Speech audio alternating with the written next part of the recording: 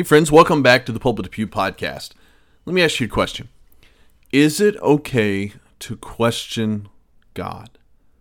Well, today in our journey through the Bible, we are going to see a man who questioned God and find out what his conclusion was. Let's get started.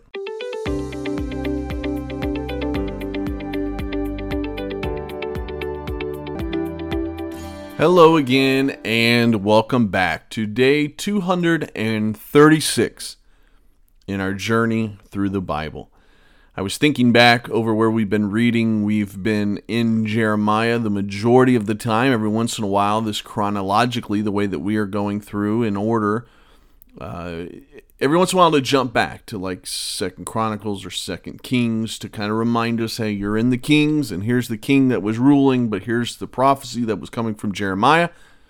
And we talked about Jeremiah last week, but there was a little book of the Bible, a little minor prophet that snuck in. I don't know if you noticed it.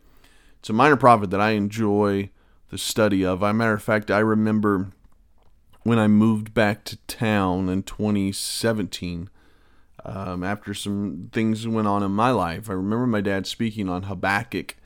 He didn't ever know how to call it. He called it Habakkuk. Some people maybe do that. Habakkuk is how I understand it to be. But he was speaking on that. And I remember I had heard this book before and had talked about it in college. But I remember being impacted by the messages. Habakkuk was a man that questioned God. He struggled with what God was doing and allowing to happen to Judah. And he wrote from a heart of really frustration early on. And I've got so many books right now around me that I want to get to. So let me put one down here. Let me pick another one up and talk a little bit about some of the basics of Habakkuk before I get into some great verses. Habakkuk was written during the time, during Jeremiah.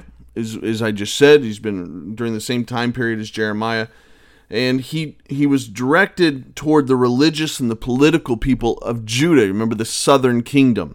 It was about to be their time. Matter of fact, in Jeremiah, we just read that they've been taken captive by the Babylonians. And so Habakkuk was burdened by what is happening, and he's writing about that to Judah. And he was writing to about this oppression that they were facing, the oppression of the working class and some that was going on. There's a theme in here we're going to get to. I'm kind of hesitant. I'm wanting to bounce into Habakkuk, but I'm looking over here to make sure I cover everything. But Habakkuk was the theme. If you were to try to capture out a theme as you read it, is the righteous will live by faith. And that's what kind of threw me for a little bit of a pause there for a second, because you may remember that phrase came up in our Roman study, the just shall live by faith. Well, that was found right here also in the book of Habakkuk. So Habakkuk's a book that you're like, it's a small book. Many of you maybe never even read it before outside of this reading through chronologically. And if you're not reading with us, some of you say, I've never read the book of Habakkuk. Well, you ought to read it, slow down, do a little study. But in chapter 2, verse 4, he said, behold, his soul, which is lifted up, is not upright in him, but the just shall live by faith. And that is what was written also in the book of Romans. It's written a few other times in the Bible. And so Habakkuk's got some great verses. But the burden of him, you see in verse 1 of chapter 1, it says, the burden which Habakkuk the prophet did see. He had a burden. And his burden was really a frustration with God and how God was, in his view, treating Judah and allowing them to be oppressed and allowing this to go on. I was reading Wiersbe before I went live here. I should have organized my stuff before I went live. But I was reading Wiersbe, and he was mentioning some of the questions that Habakkuk had. You may notice these as you're reading. He didn't say these exact words. This is obviously Wiersbe summarizing, which just makes it helpful to understand. But the first question that he was getting at really in chapter 1 was this: why are you so indifferent? Why are you just allowing this to happen, God? You seem to be doing nothing. The prophet was concerned. He said he was looking at this, and there's all kinds of problems that are going on, and nothing seems to be done. And then the last part of chapter 1, God gives him, or the second section of chapter 1, God gives him some counsel. God assures him that, hey, I'm doing a work, that I've got a plan, and I'm working. And there's some sin that's being dealt with. And then in the second part of chapter 1, he asks the question, well, God, why are you so inconsistent? Why are you inconsistent with this, God? And so here he is, and he is questioning God. And that's our question for this week's study. Is it okay to question God? Now, to be honest, most of you on here, if we were honest and transparent, it's just you and me. You're listening to this, something that's recorded later. You're driving in your car, you're walking, or you're doing whatever you're doing. Have you ever questioned God? In just the last few weeks, some pretty traumatic things have happened to people that I know of them, or I'm friends with their family. I heard of one 5-year-old girl over in Illinois who all she did was go to a fair.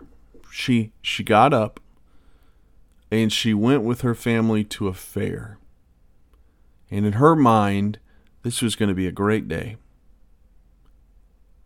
And little did she know that that would be the last day she walked on this earth.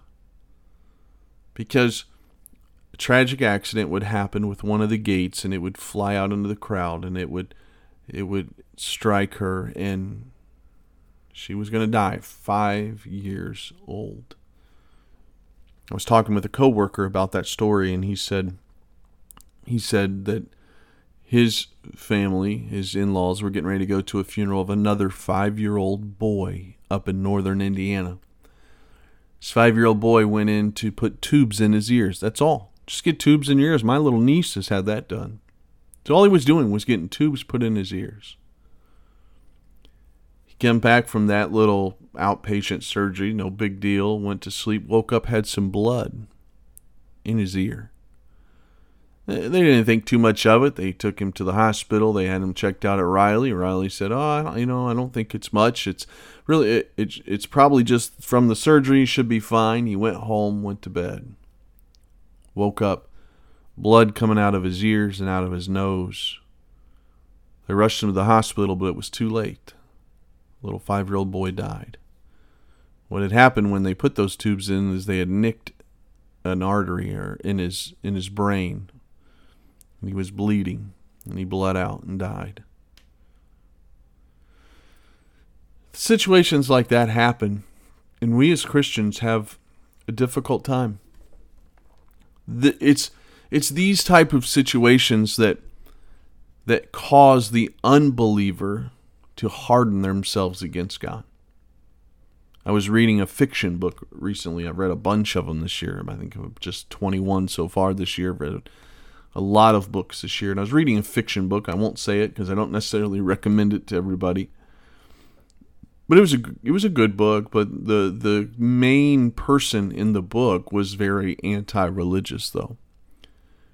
And he would use tragedies like the two I've just described to you to hate God, in a sense, and to rebel against God. The main person in the show, what do you call those? The protagonist? But either way, the main person in the book, he probably had grown up in church. He knew the scriptures, but because his mom had died young, he was angry and bitter towards God.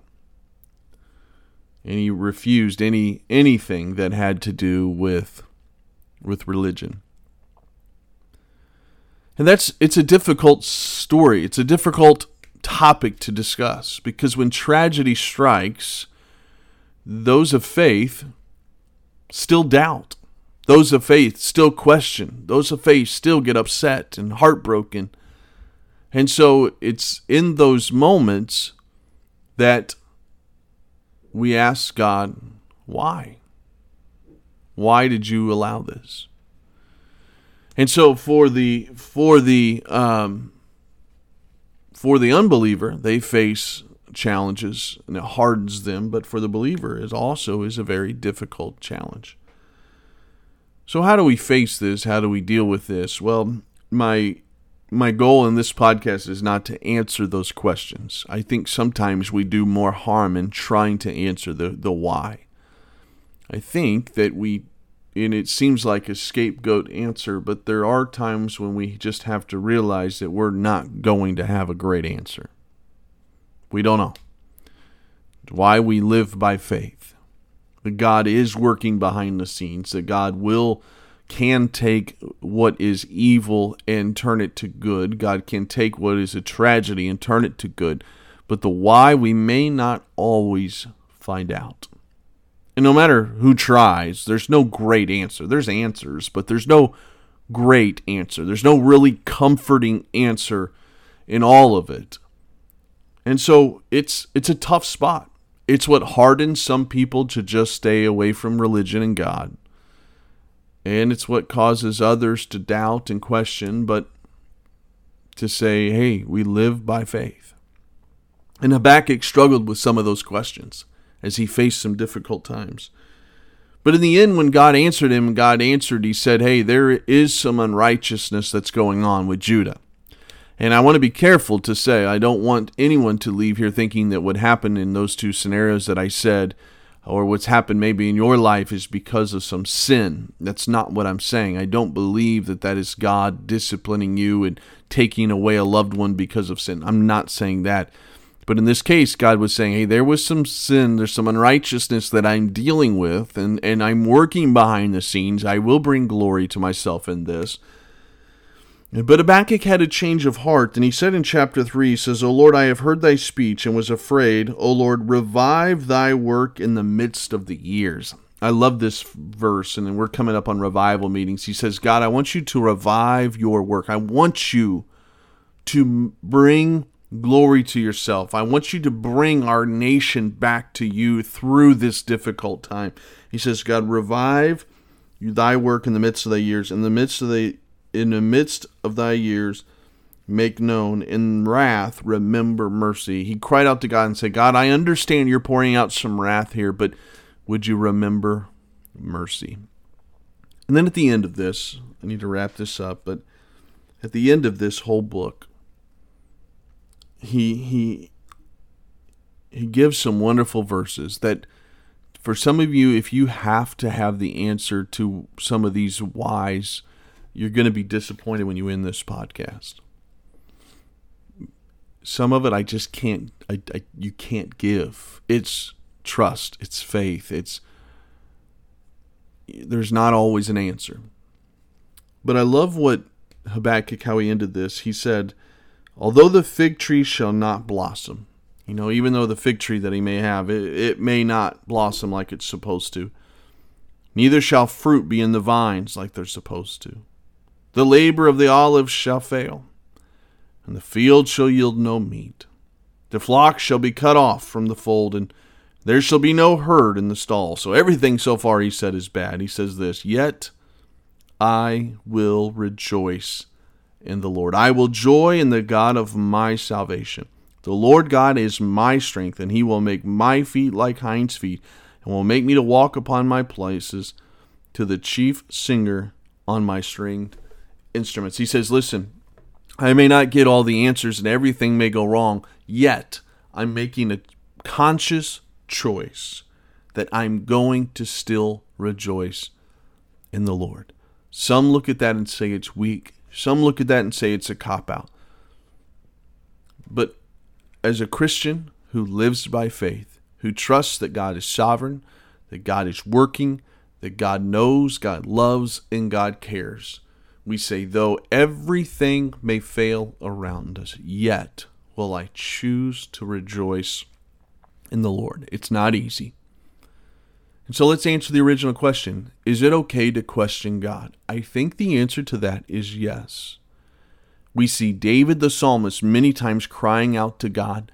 We see Habakkuk here questioning, crying out to God. We see many others. And the answer is not because they did it, we can do it. But here's where the crux of the matter is. If we're questioning God to know him more, and it's drawing us close to God, I think it's okay.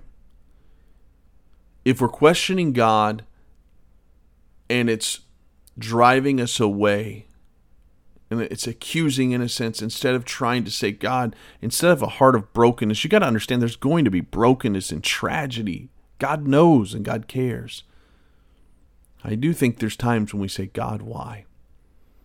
And I've talked on this podcast many times. There's been some wrestling matches that I've had with God where I've looked to heaven and cried and got kind of vocal in my prayers saying, God, why are you allowing this? Why are you doing this? When are you going to step up? And when are you going to help?